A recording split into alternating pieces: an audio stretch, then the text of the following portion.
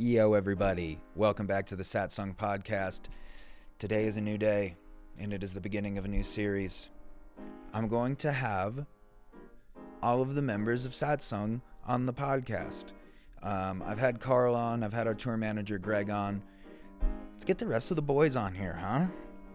We're starting off with the absolute backbone of the band. One of my favorite humans of all time. Definitely my favorite drummer of all time. Also probably my favorite joint roller of all time. Ben Teeters. Ben is a Berkeley grad, world music aficionado and encyclopedia, and one of the sweetest human beings that's ever walked the face of this green earth. I'm excited for you guys to hear from him, and it was really, really nice to just have a one-on-one conversation with Ben. It's a treat. You know, we're always around each other as a whole 7-person traveling unit, so it was really cool to just have a one-on-one conversation with Ben. I love him dearly. This episode and all episodes of the Satsang Podcast are brought to you by the good folks at Onnit. If you head to Onnit.com, you use code SATSUNG at checkout, they're going to give you a little discount.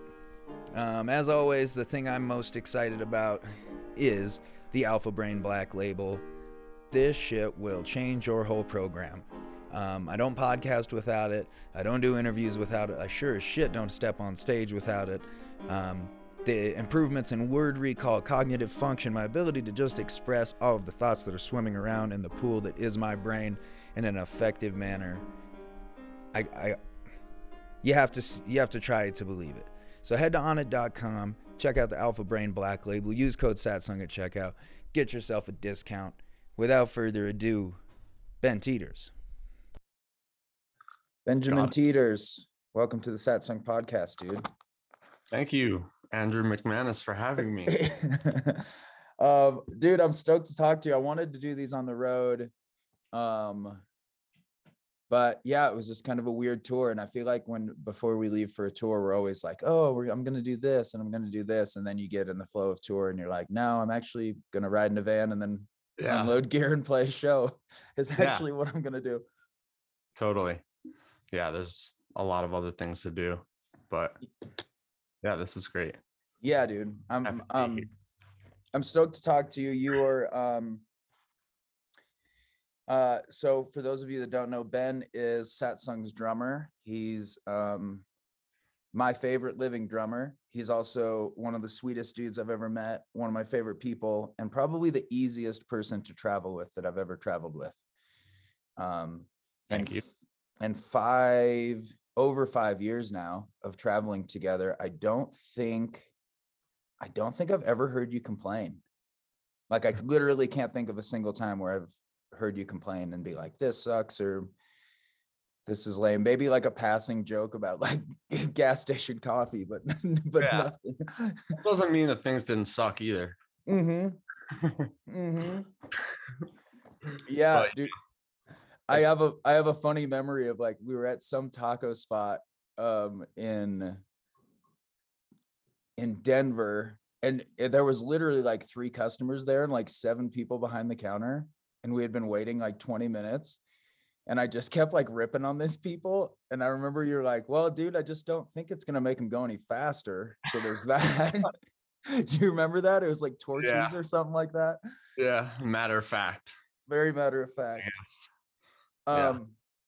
Well, what I'm pumped about is like we've had brief discussions about it, but I'm excited to kind of learn how you got into music, and what of all of the instruments, like what attracted you to the drums. So why don't we start there? How did you start playing the drums? I started playing the drums because Jerry Teeters, my father, is a drummer. So that's probably like the number one reason I would say, that's my first exposure. Grew up with drums in the house. And pretty much as young as I can remember, I remember playing drums and doing music in general. And I just kept playing the drums, I just kept playing the drums and kept learning more about it and playing. I had bands in high school and just one of those things that I never stopped doing. And then once I started to really study it in college and sort of think about, oh, what do I want to do, what, you know, for a career or whatever, that's what it evolved into basically. And the more and more I've learned about it, the deeper and deeper I've went with it, and sort of how it is, I guess. But yeah, I think what makes you such a good drummer and like so creative is I feel like I was thinking about this morning. I feel like even really good drummers, they kind of pull from like different textbooks, right? So like I feel like a normal drummer, I would be like, okay, here is a song, and they would be like, okay, cool. I'm gonna use, let me scroll through the database. Okay, we'll use rock beat number 7 on this. And what's really fun about showing you new music, like when I write something, is I always am like, I have no idea, dude. I have no idea what he's gonna play. Cause I feel like you pull from such a different place. It's like Malachi, to me, that is like just the most fucking prime example of the drummer that you are. Was like, okay, hey man, here's this song that's like pretty much a bluegrass song. And like in my head, I heard like, you know, some like brush, some like classic kick brush bluegrass thing. And I came back to that, to the giant fucking barn that you guys were tracking drums in. And it was this crazy like Afro world beat. yeah, And it made the song. Like I was just like, okay, cool. This just went from a bluegrass song to like a fucking banger. I mean, and I sort of lean that way, I guess you could say. Like I lean toward the Afro side of stuff, like especially lately in the music that I've been playing and making. But all that stuff is so similar, sort of similar in a way, like, you know, bluegrass. And I mean, so much music is so similar in terms of what it actually is happening. You know what I mean? You're just moving beats around a little bit, and then you have bluegrass, or then you have reggae, or then you have, I don't know, like any other genre that fits in that sort of up tempo, like double time thing. Yeah. You know, you can fit anything in there. I mean, dance music. So, and yeah, I don't know. In terms of the Afro stuff or whatever, all that kind of music is so complex and like has so much feeling and like sort of knowledge in it in a way, like just the relationships of the rhythms. It's like just complex stuff, sort of. How did you get into that world? Because I feel like it's such you're deep in that stuff. Like what do you think was the turning point? Like obviously reggae, I think that was kind of how you and I first connected. Was like, for me, anytime I meet someone that's like, you know, hip to Desmond Decker, like if someone knows who that is, I'm like, okay, cool, we're probably going to be friends. And I feel like that was kind of where you and I connected, is like just like being into like Prince Buster and like just all that old dirty rock steady shit, you know? So like, how did you get in so deep to the Afro shit? What was kind of the bridge there?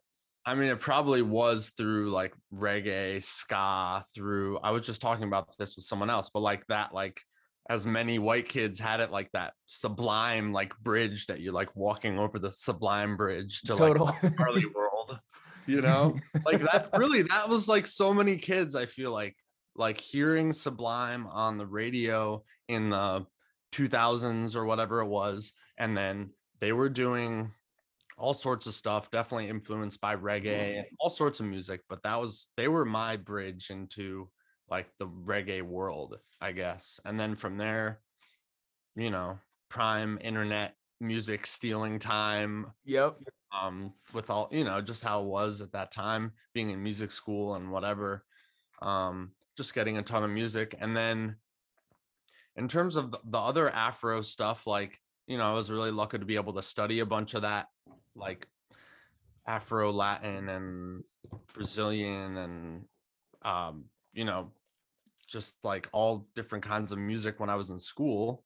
So that's a huge thing. I mean, studying that kind of stuff strengthens every kind of musical, like, situation you're in, you know what I mean? Just learning cross genre stuff makes your rock better if you can play jazz, and your Latin better if you can play pop music and all that kind of stuff, you know. but it's so true. And especially the Afro Latin stuff too, is like there's so many different styles within that umbrella of stuff. So you can spend forever just learning Brazilian music or whatever, or like Imbira or whatever, you know, like there's so many things that you can go so deep into. And yeah, man, I mean, the US has been around for a couple hundred years and there's amazing music here, but like it doesn't touch like deep tradition and thousands of years. Yeah, that kind of shit, like, and evolutions of whatever, like people that, yeah. So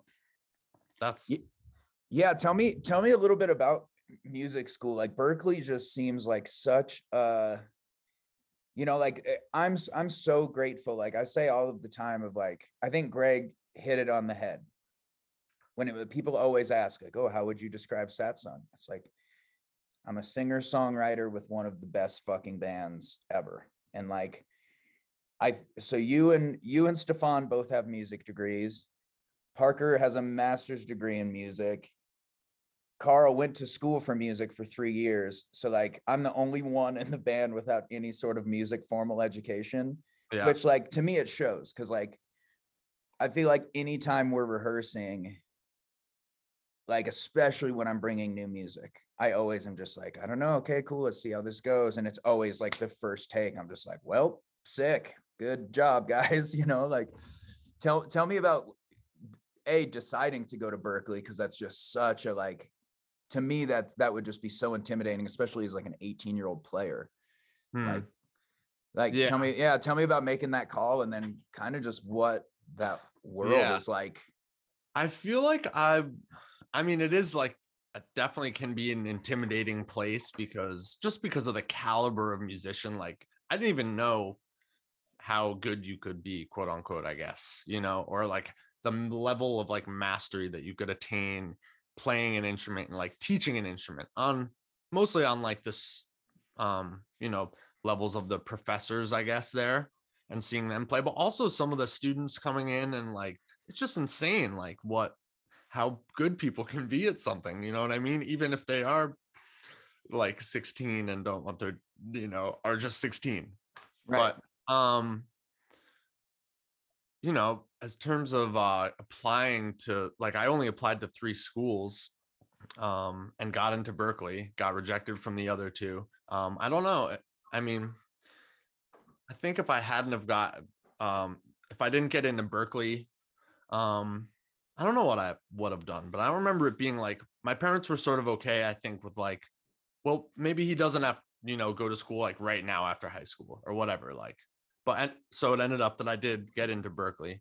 Berklee was amazing for me. I mean, it really like just showed me again, like the level that you could attain. And once I sort of saw that, I think that's what made me really want to like pursue, I guess you could say. And it seems like too, you're just getting access to so much shit that you wouldn't otherwise hear. Like one thing that I think would be cool in that scenario is like, oh, I'm into this kind of music. And you have kids that are total music nerds from all over the country of like, well, here's this band you for sure never heard of, you know, especially like, for the percussion department too, like major shout outs to the Berklee percussion department, because they're vast. Like, first of all, the personnel is amazing. Like all the teachers are great. And just the range of stuff that you can study is so broad. And that's, I mean, where else can you study like South American drum set? You know, like literally. You know, so like shout out to like Mark Walker and all those guys for teaching and like sharing all that stuff. And, you know, that was amazing for me. I got to learn so much to just really like expand that whole world of rhythms and stuff, you know. It's like, and now like, you know, I mean, the opportunity to have that, that's major, you know? So Tubby once said, it takes 4 years to get your degree at Berklee and at least 3 years to unlearn shit that you've learned at Berklee. What do you think he meant by that? I mean, it is so, it's very like sort of competitive and sort of, you know, emulates the business in a way of like, it's like, you know, like there's not room for everyone to be a star, and not everyone is going to be a star.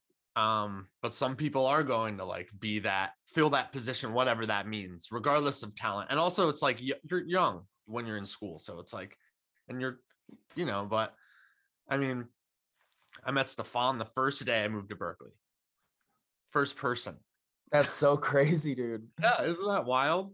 Yeah. So you can definitely find your people, like 100%. There is everything there. And there's a lot of great opportunity. It's really what you do with it,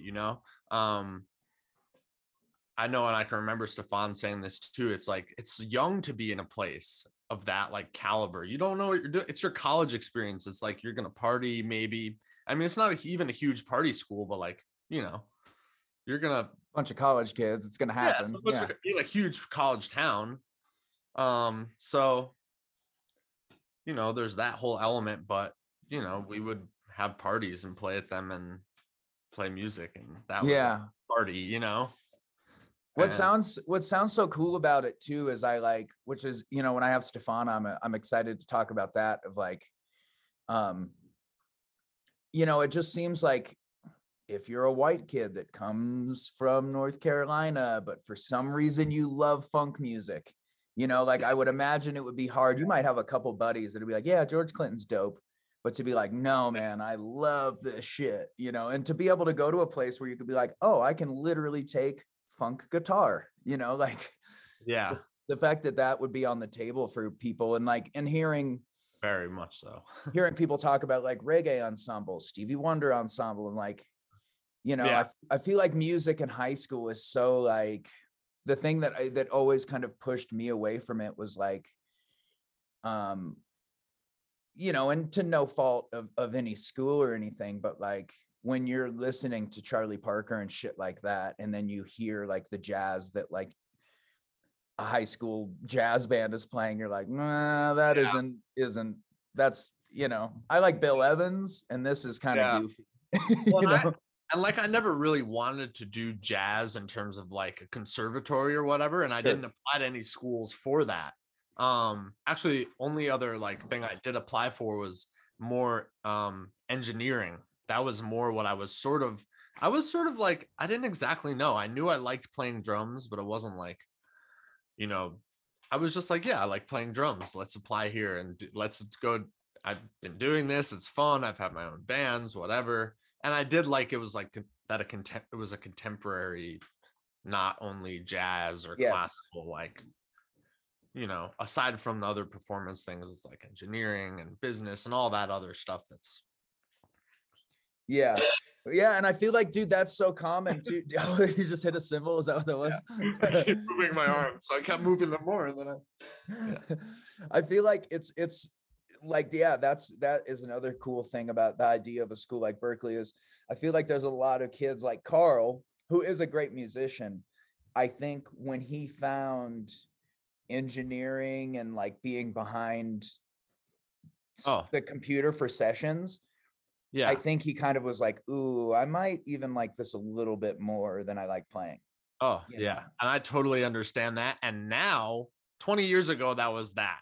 Now it's like I can do that for less than $5,000 or $3,000, and that's a major like corner of my business that I gotta have on lock if I'm gonna be a freelance musician. Fill in the blank, whatever. Yeah. But yeah, I totally agree with that. I mean, that stuff is so valuable. And for me, God, that shit is just so not and that's the kind of thing that I've realized over the past 5+ years of like, of just being in sessions and overhearing the conversations of like, wow, that is a whole fucking language, of like, there's a lot going on for sure. Yeah. And I think most people don't even realize when they're listening to a record of like just how much goes into like where the fuck to put a microphone to make it sound good. Yeah. Or how many microphones and where to point them and what distance to keep them. And, so wild. Yeah. It's very subjective. And also there's like a very non-subjective sort of science behind it. But like the moves you make from those, algorithms or whatever, those like, that's all art. Yeah.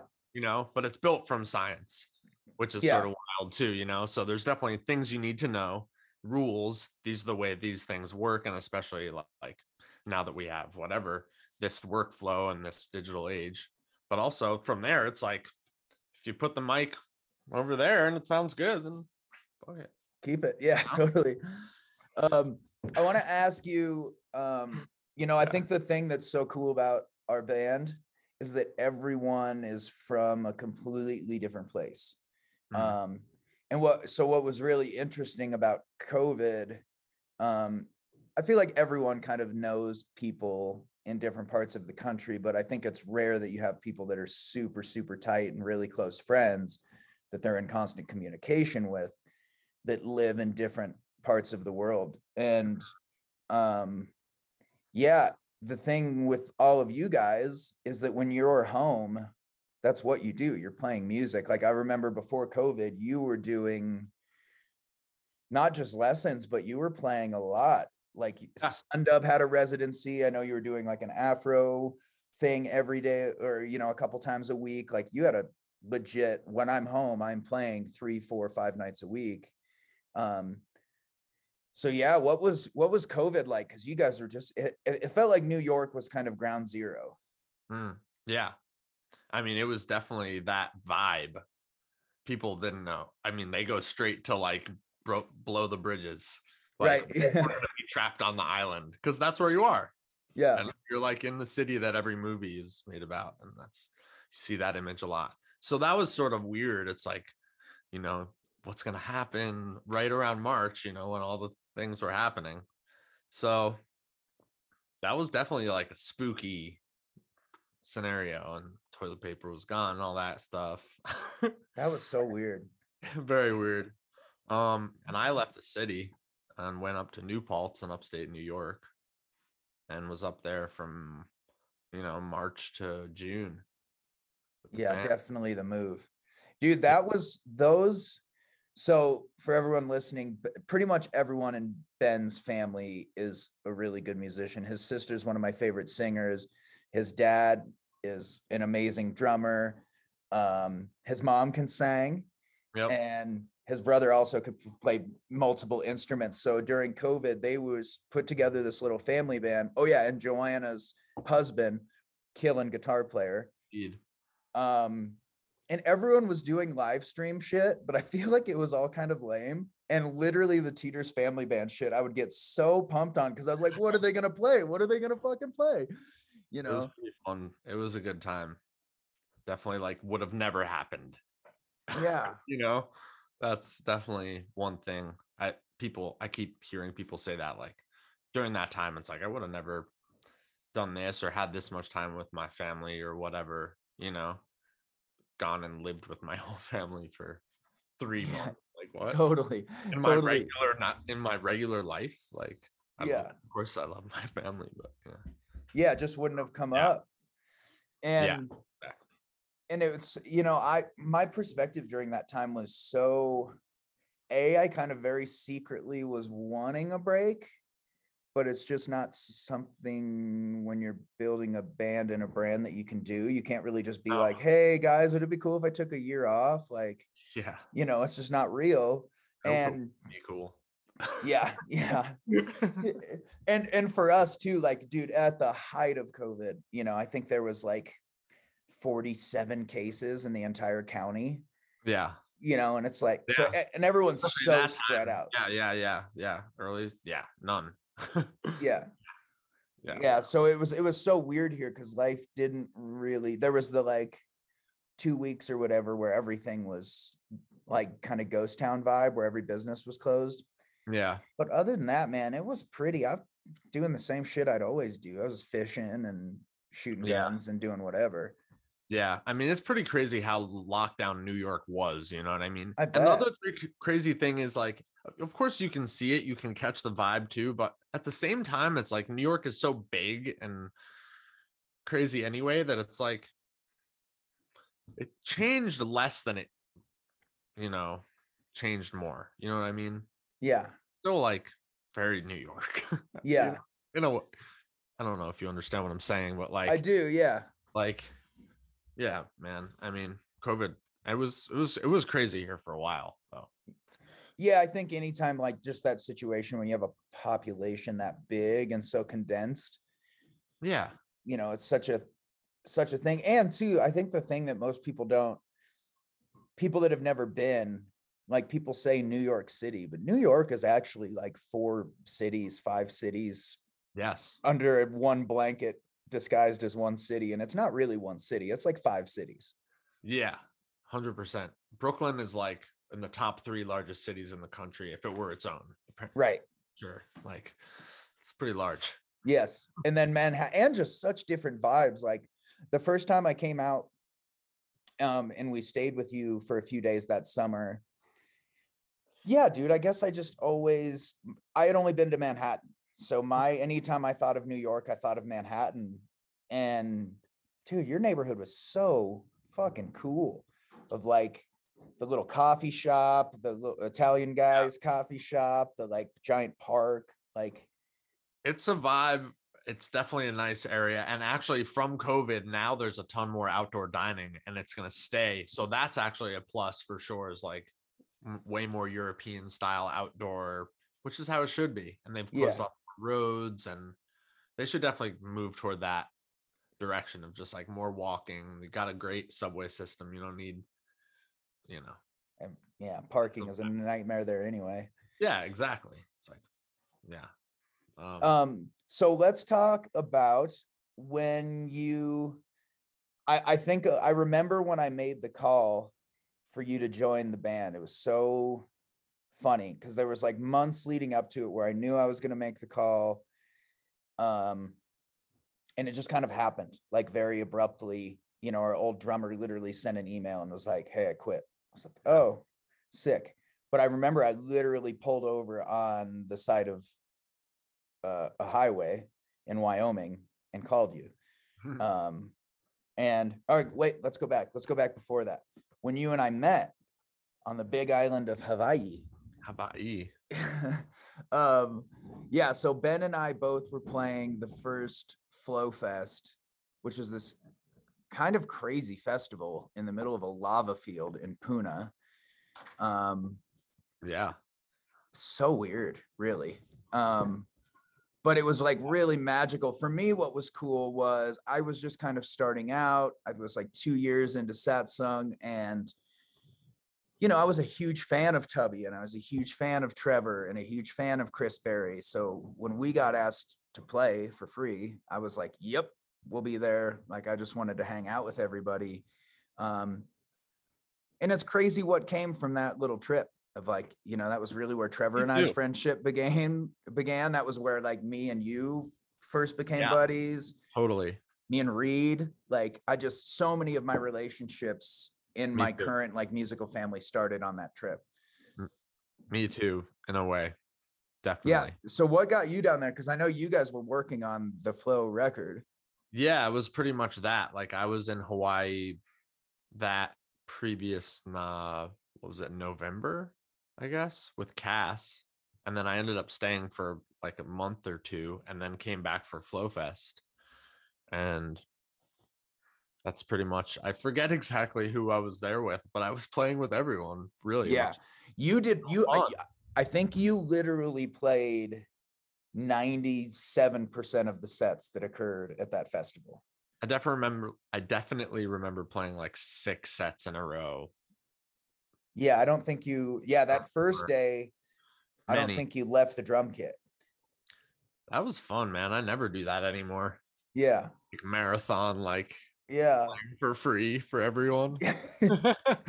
Yeah. But it's cool because then, I mean, it doesn't always end up becoming like a network, but in that case, yeah, that was flowing vibes. And a lot of like different vibe shit too. And I remember, I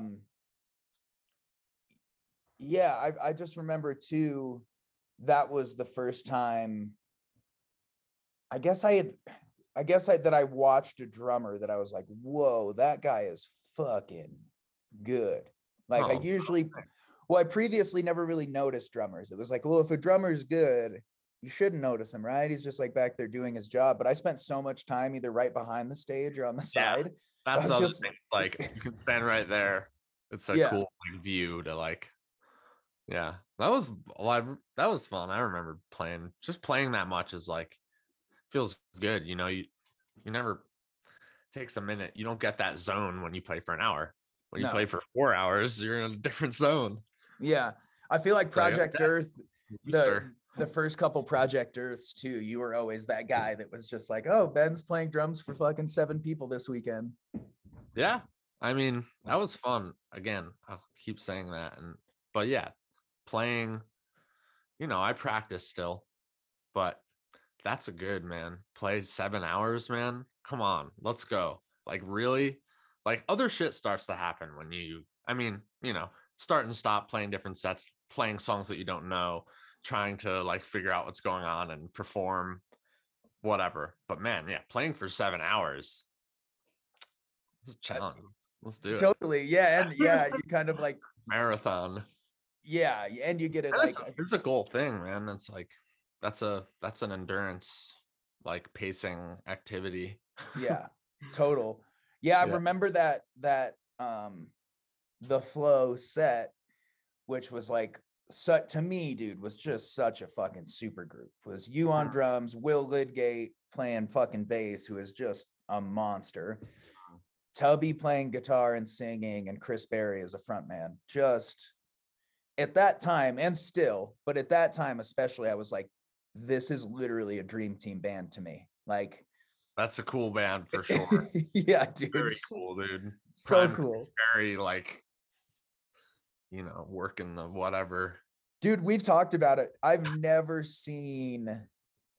Most people don't know who Chris Berry is, which is such a shame because I should get him on here. I know, dude. Yeah, I should. That would be a wild chat. Yeah. Yeah.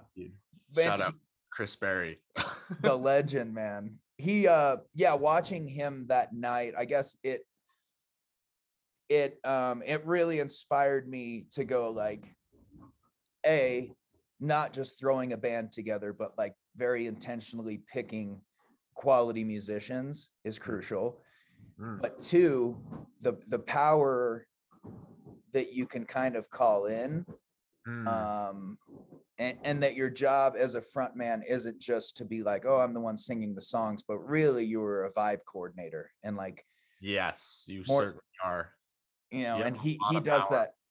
He fucking, oh my God, dude, the way I'd never seen anything like it. It was just like, oh, you're literally an orchestra conductor, and this crowd is your symphony. Yeah, it's pretty wild. I've thought about this sort of a lot recently. But yeah, that is a super powerful position to be in.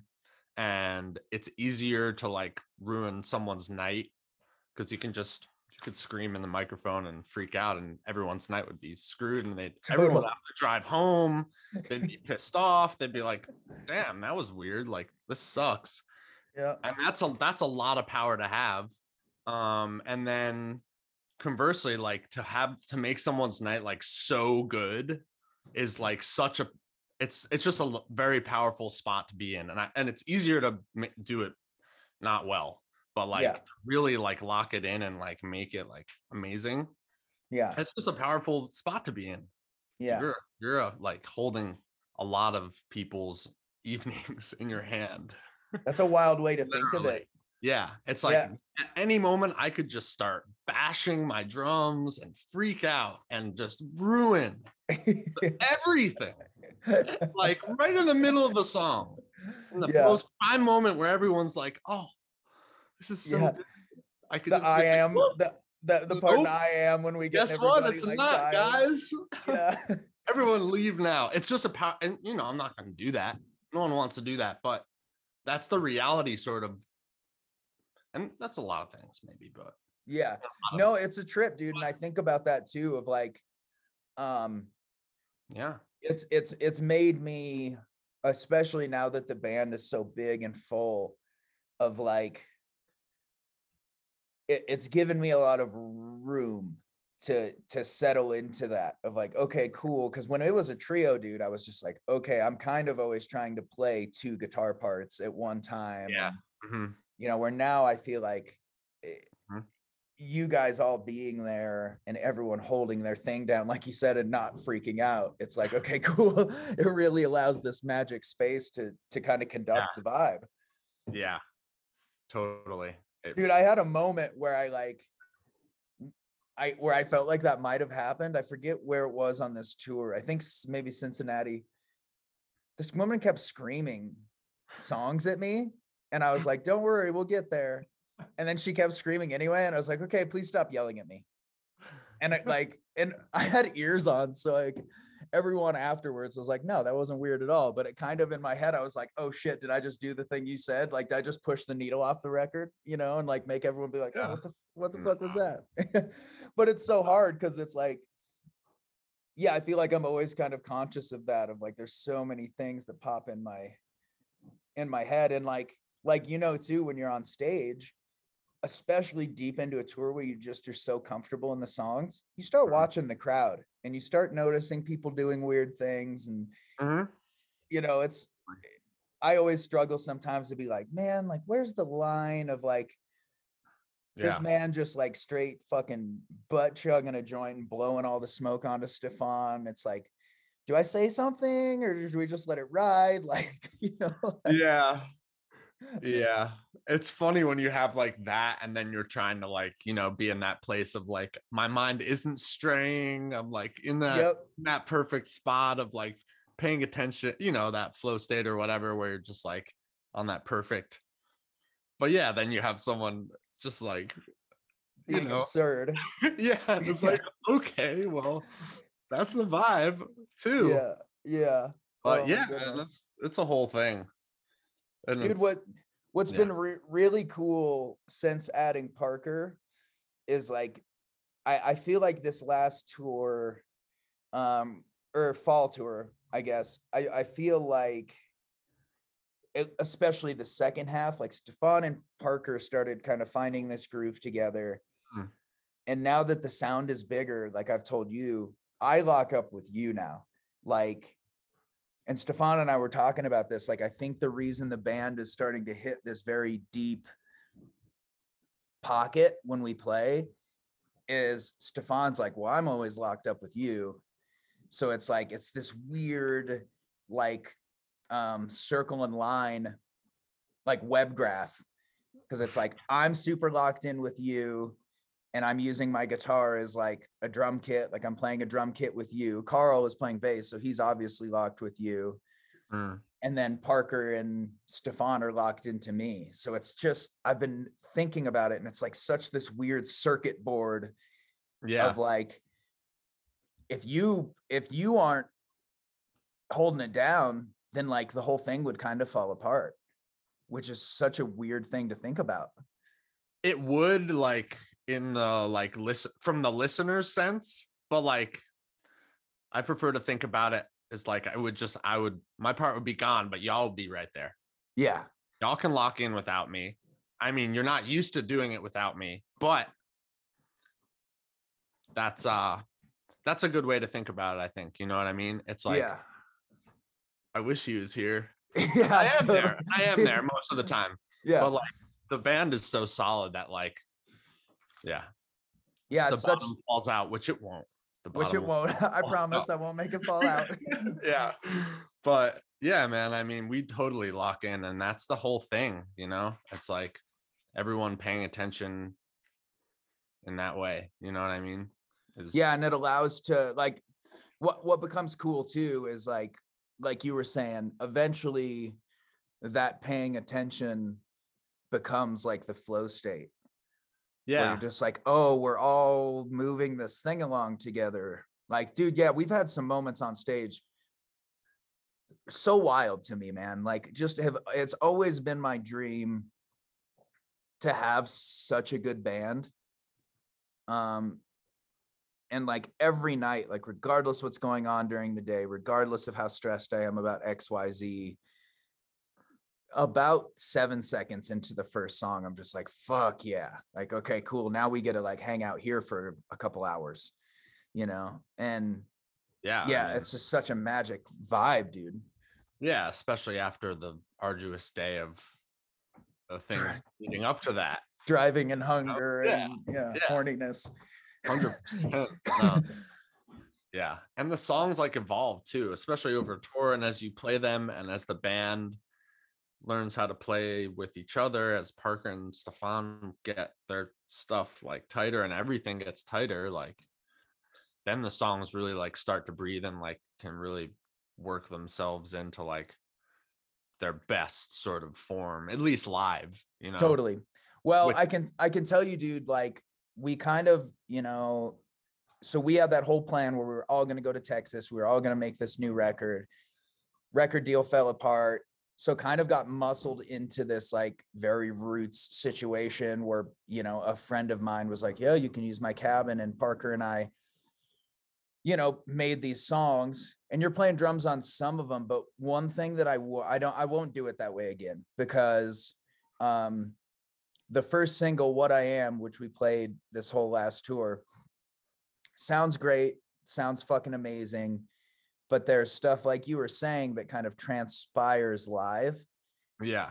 That after that bridge where the chorus or where that last verse starts just me, and then we do that like dun dun dun dun dun dun and build into everyone coming back in. That's not on the record, and I'm like, fuck, man, it just makes it so much better. But it's like we can't go back and fucking retrack 6 instruments. It's just like not realistic, Well, and like doing, building it sort of from the top down that way is just a different production and will give you a different sound of the song. You know what I mean?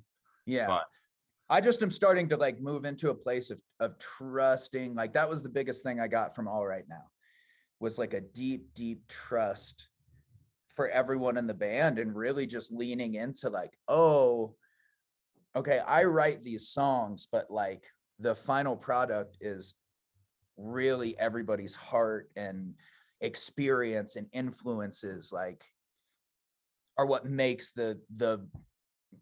what makes that song what it is. It's like I can go play solo shows and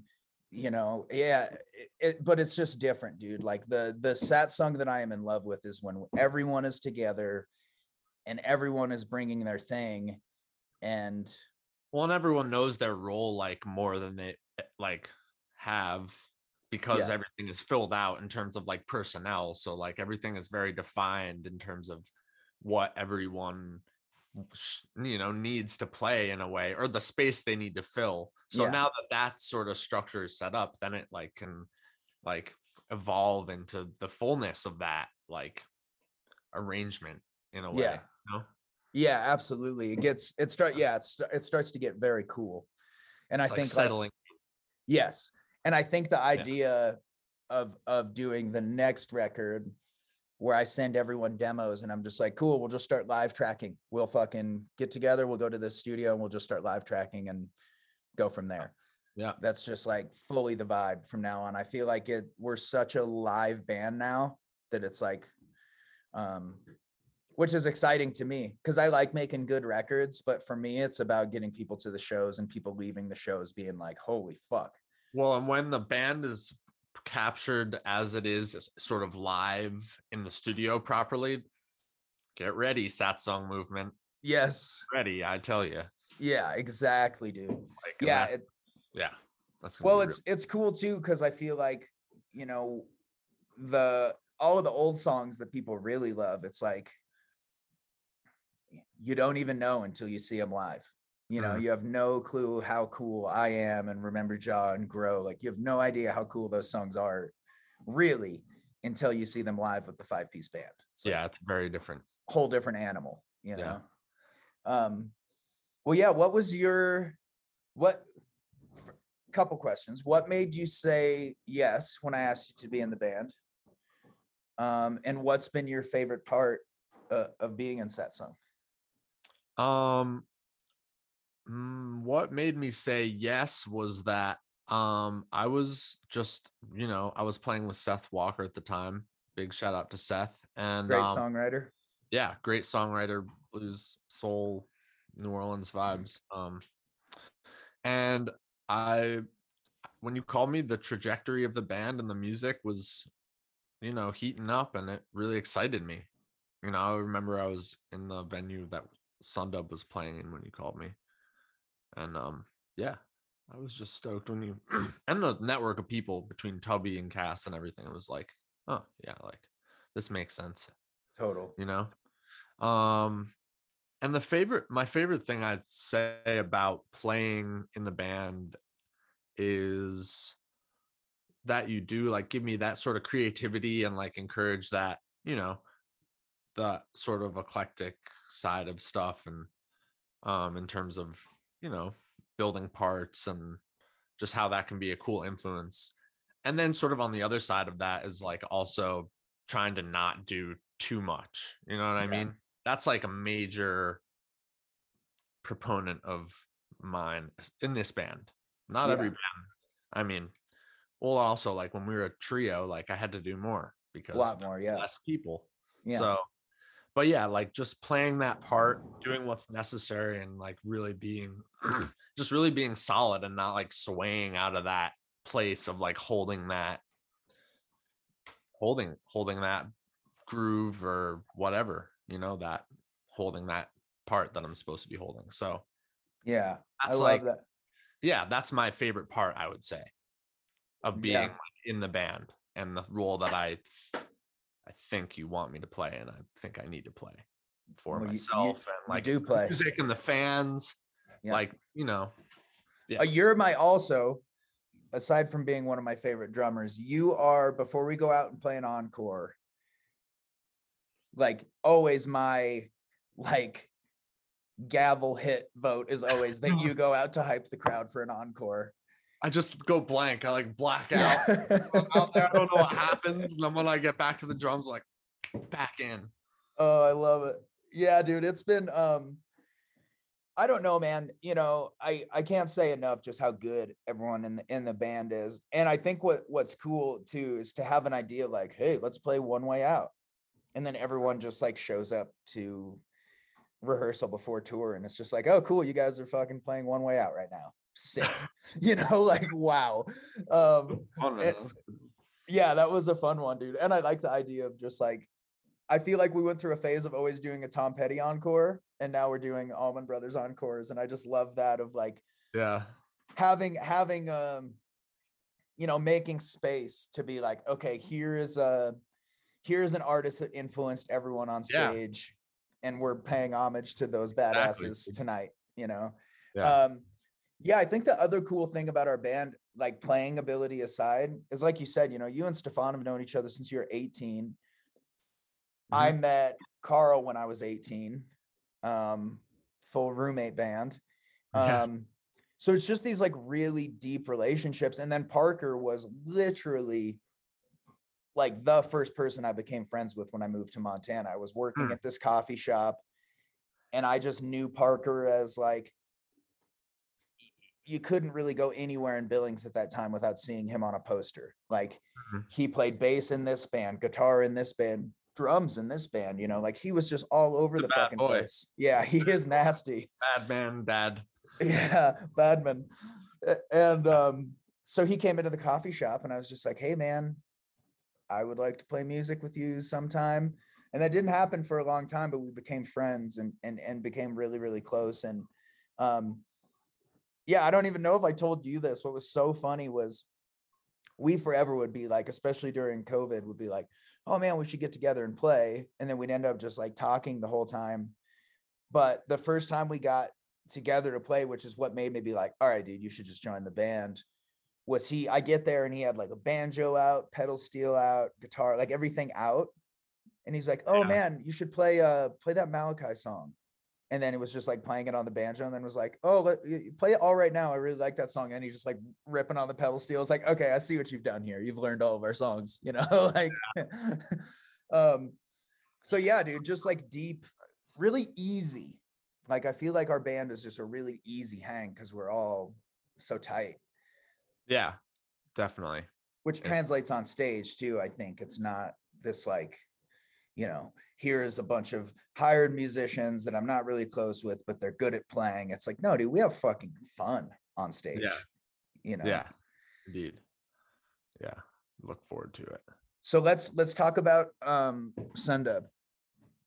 So tell everybody about your band Sundub, my favorite reggae band currently alive.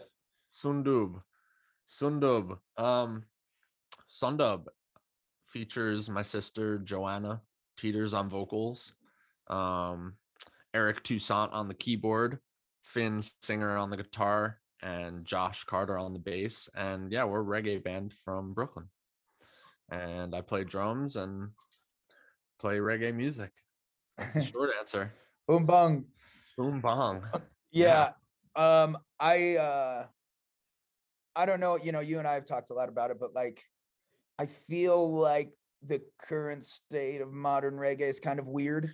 Like there's God, I don't want to sound like a dick, but I'm just going to sound like a dick because I just want to say what I'm going to say. I feel like it's very reminiscent of the like kind of boy band thing, which is this like, here's kind of this rough formula. If you stick to this formula, here's this thing. And I feel like what's kind of been lost in that, not saying that there isn't bands out there that are totally doing it justice, but a lot of the heavily pushed reggae currently is kind of formulatic. Is that even a word? Formulatic? Like there's this formula of songwriting and vibe. Formulaic. And yeah. And yeah, totally. You're right. Yeah. And I think what is so obvious and beautiful about Sundub is that it's actually steeped and rooted in a deep, deep reverence for the art of reggae. Like it's very authentic and real. It's not like, hey, here's this kind of like manufactured version of reggae. It's like, no, this is real reggae music, like so steeped in like from the drums on up, you know, it's so authentic and real.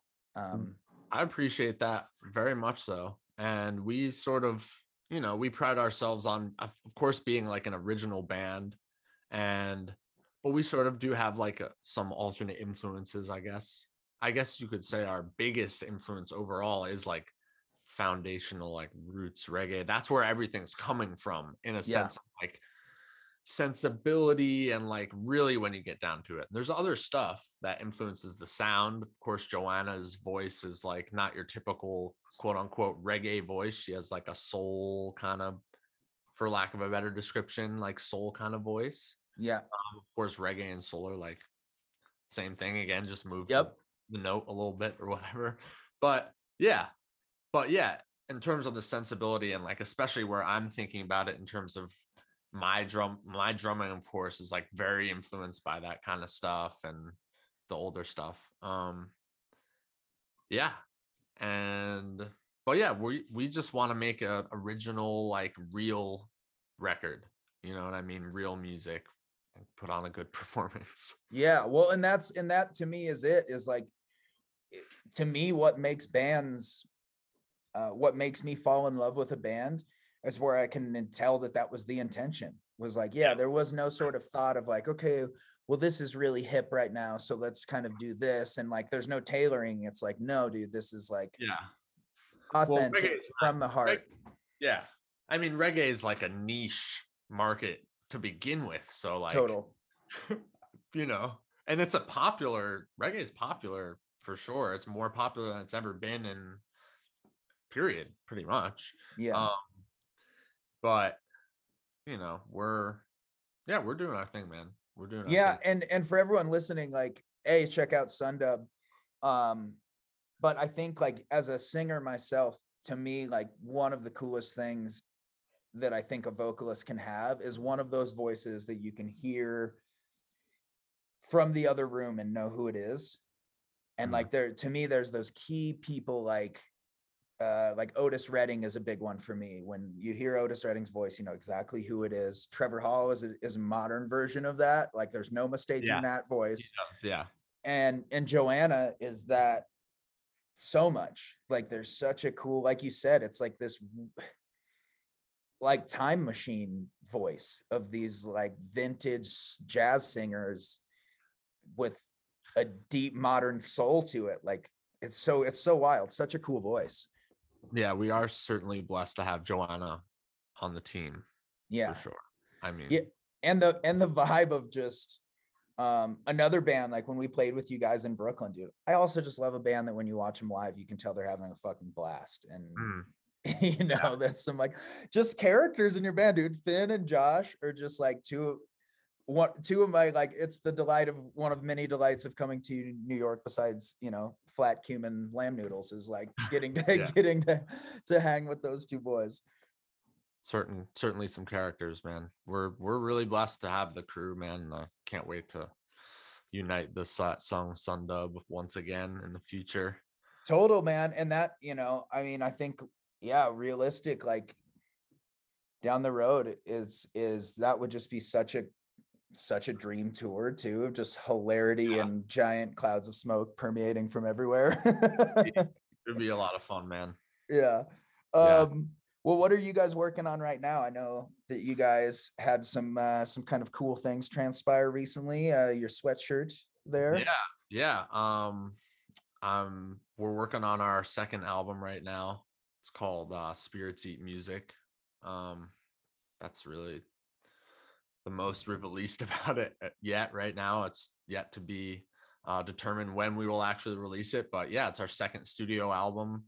We're super, super, super excited about it. We just had a mix session the other day virtually, and we're, rounding the last corner of mixing the album. And man, so excited. Put a lot of work in on this album for the whole year since May. And yeah, man, we're just super excited because our first album we recorded in like 3 days. Yeah. And it was like 12 days in the studio plus months of post-production and overdubs and fine tuning with the like mini comb, like yes, beep, beep, okay, beep.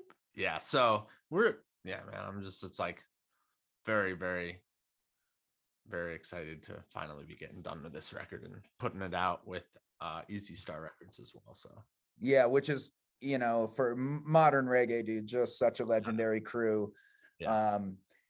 Easy Star, I think too, is always, when Easy Star started, I feel like that was kind of the go-to to find good modern reggae and like kind of stay hip in the scene. And they've always done a good job of giving nods to different different facets of reggae culture. Cause I feel like that was where you and I first connected, is like I said, is just the deep love of all of that shit from like, the reggae I grew up on was because all my sister's friends were all skinheads. So it was all that super old rock steady shit, and, like you and I joked about, I spent most of my late teens and early 20s thinking that the Slackers, sold out MSG. I just thought they were huge. You know what I mean? Like, and the Aggrolites, and I say all that to say, like, Easy Star has always done good to give looks and love to all different zones of reggae music, Yeah, we're stoked to be working with them, and the fact that they're in New York, and like that's just like binoculars. Total. I love it. Well, dude, is there anything else you want to tell the people about? Man, what else do I want to tell the people about?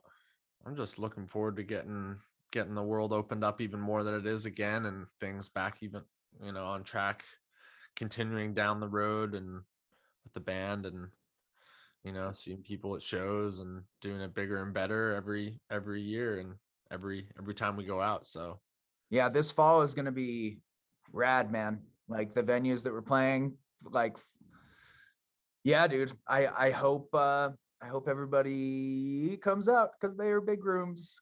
They're big rooms. And we're getting a bus junior. So that'll be a whole different vibe, dude. Overnight rides. Well, dude, I love you so much. I can't wait to see which I guess Cali Roots is when we will next unite. Awesome, man. Yeah, thank you so much for having me on the cast. Yeah, man. It's really great to talk in long form with you. Total, dude. Yeah. And I look forward to the Reggae Fest in May, and yeah, Thanks for Yeah. having me. Yeah, dude. I love you. We'll talk soon. All right. Sounds All right. good. See you, bro. All right, y'all. That was the man, the myth, the legend, Bangin' Ben Teeters. Next week on the podcast, we're going to have one of our guitar players, Mr. Stefan Kalander, little southern boy, gospelman, funkman, probably the funniest motherfucker I've ever known in my entire life too. So I'm excited to have all the boys on here, man. They all have such interesting stories. And, you know, for me as an artist, it's always really cool to hear how people got into the arts. I mean, it's such a weird thing to throw caution and security and logic to the wind and say, nope, I'm putting all of my energy into creating art and it will just make a way for me. So I love hearing those stories of people. So yeah, tune in next week and the week after. I also have some really, really cool guests lined up after we get all the boys on here that I'm really excited about. Working on getting Mike Love on here, and then the baddest female bare knuckle boxer on the planet. So yeah, we got some cool episodes coming up before tour season picks back up again. But I love y'all, and as always, head to onnit.com, use code SATSUNG at checkout. There's so many amazing supplements there that can be used. Yeah, doesn't matter what your needs are. If you're a fitness fanatic, or if you're just someone that wants to make sure you're getting all the key trace minerals that you need for your body to work well, head to onnit.com, use code SATSUNG. I love y'all, and we will talk to you next week. God bless you.